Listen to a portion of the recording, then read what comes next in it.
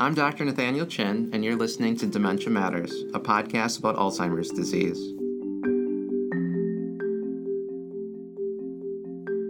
Dementia Matters is a production of the Wisconsin Alzheimer's Disease Research Center.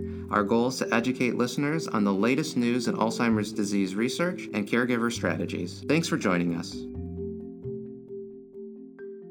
Welcome back to Dementia Matters. Today we're concluding our series on the National Strategy for Alzheimer's Disease Data and Research with the National Alzheimer's Coordinating Center and the National Institute on Aging. I'm joined by Dr. Cerise Elliott, the Program Director in the Division of Neuroscience at the National Institute on Aging, where she oversees funded grants focused on dementia research, study participant recruitment and retention, and health disparities in Alzheimer's disease. I encourage listeners to tune into her previous episode of Dementia Matters from 2018 on national priorities for dementia and health disparities research. Dr. Elliott joined me live at the spring ADRC meeting to discuss the NIA's role in Alzheimer's disease research and her key takeaways from the spring conference.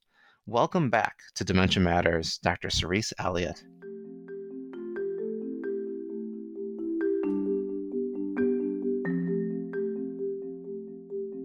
So Dr. Elliott, welcome back to Dementia Matters. Great to have you back on. Thank you, Nate. It's always a pleasure to be part of Dementia Matters. And it's nice to see you here in person at the spring ADRC meeting. It's been a long time. Yes, thank you. And as a representative of the NIA, what is the NIA's role in the ADRC spring meeting?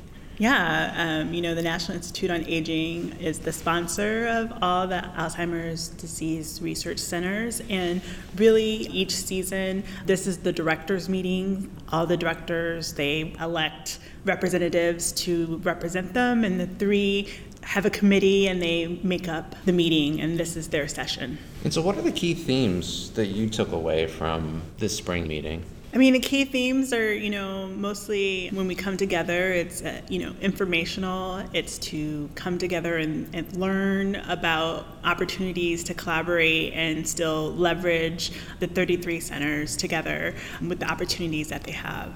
Over the years, we've been given by Congress increased funding, and we have at NIA and as a program staff member, the responsibility to provide, as much resources as possible to the centers in order for them to do their responsibilities. And also, we are working with the directors and the members of the centers to advance science and to work on the next best thing and to leverage the resources that we provide them. And it was mentioned at this conference that there is an increase in funding in Alzheimer's disease, which is always appreciated, and that's a priority. What does that mean for the field, or what new directions do you think the ADCs are going to go or add to with this extra funding? Yeah, so I think that the increased funding overall has increased our responsibility to work all together to really advance the field of Alzheimer's disease research in a number of ways. One of the priorities we have at NIA is to increase the diversity of the participants that are participating in the centers.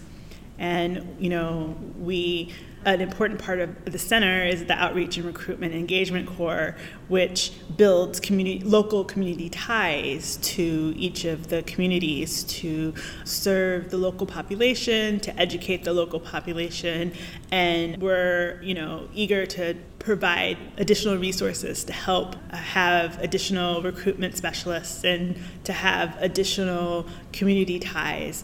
We want them to totally be part and every community member to know that they exist. Well, and the NIA also has tools that researchers at the ADRCs can use. I'm thinking about like Outreach Pro and other systems to help people actually get into the community. Will there be more things like that, do you think, with the future, the next 5 years? I think there are a number of avenues to take. Me personally, I would like to have additional community members be part of the centers. I like when certain centers can go into local community and provide an excellent service and build naturally champions of the centers. And the people who are champions of the center go out to the community and be part of recruiting additional friends by word of mouth. That's my favorite way of recruitment. Well, and at this conference, it was brought up that we have community participant boards, we have external advisory boards, usually made up of scientists, and some centers are actually starting to combine these, actually having community members on the external advisory boards. I mean, what role do you see participants, former participants, or just community members when it comes to the actual scientific process? Yeah, I think what was shared at the meeting was the idea that community members don't have to be tied to just recruitment or just participant, that, as they are players within the centers, they also have the ability to know about the science more than what people want to give credit for. And I think there's an education component in allowing the community members to become active members of the center. One of the other topics that's come up is this need to improve data sharing among centers. Each site is doing pretty incredible work, but it can be unique, and so they need to share that information with other sites as well as the community. But then this idea of open science practices, what does that mean, and what should our listeners know that NAC and the ADRCs and the NIA are trying to promote? What we're trying to do at NAC, the National Alzheimer's Coordinating Center, is to provide a location in which we have all the data that these 33 centers are producing. And we want the data to be findable and accessible to all researchers and not just the members of the 33 centers. And so at NIH as a whole, we believe in open science, in building infrastructures that allow really incredible data science to occur. And what is needed is a structured approach to building this infrastructure and building data pipelines in which we get all this data that the centers are producing together. It's a long process, and it's also a complicated process, but as a sponsor of this research, we really feel that that's a number one priority. And a lot of great presentations happened over the past 2 days, and I know that there will be a fall meeting, and this happens every year. For you, what are you walking away with? What will you take back to the NIA? What do you think are the next steps? What I really enjoy coming together twice a year with the members of the centers is the opportunity to share ideas, to understand, people's interests and limitations, the challenges that they're encountering, and it gives them opportunity to, voice their praises and their concerns, and having this open dialogue with these centers collectively, I think, is very, very helpful twice a year.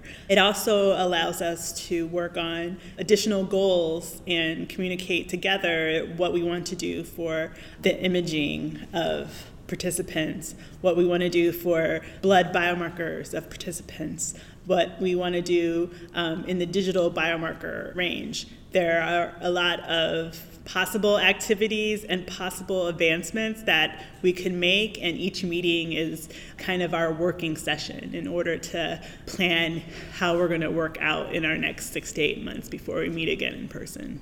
Well, I look forward to the fall meeting, and thank you, Dr. Cerise Elliott, for joining us again on Dementia Matters to go over the spring one, and I look forward to being able to speak with you again.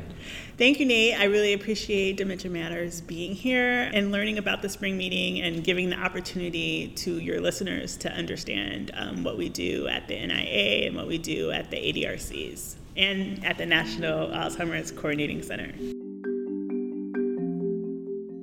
Thank you for listening to Dementia Matters.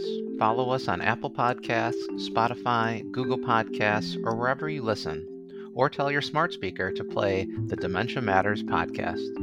Please rate us on your favorite podcast app. It helps other people find our show and lets us know how we're doing. Dementia Matters is brought to you by the Wisconsin Alzheimer's Disease Research Center at the University of Wisconsin-Madison. It receives funding from private, university, state, and national sources, including a grant from the National Institutes on Aging for Alzheimer's Disease Research Centers. This episode of Dementia Matters was produced by Amy Lambright Murphy and edited by Caitlin Rauerdink. Our musical jingle is Cases to Rest by Blue Dot Sessions. To learn more about the Wisconsin Alzheimer's Disease Research Center, check out our website at adrc.wisc.edu. adrc.wisc.edu. That's adrc.wisc.edu. And follow us on Facebook and Twitter. If you have any questions or comments, please email us at dementiamatters@medicine.wisc.edu. Thanks for listening.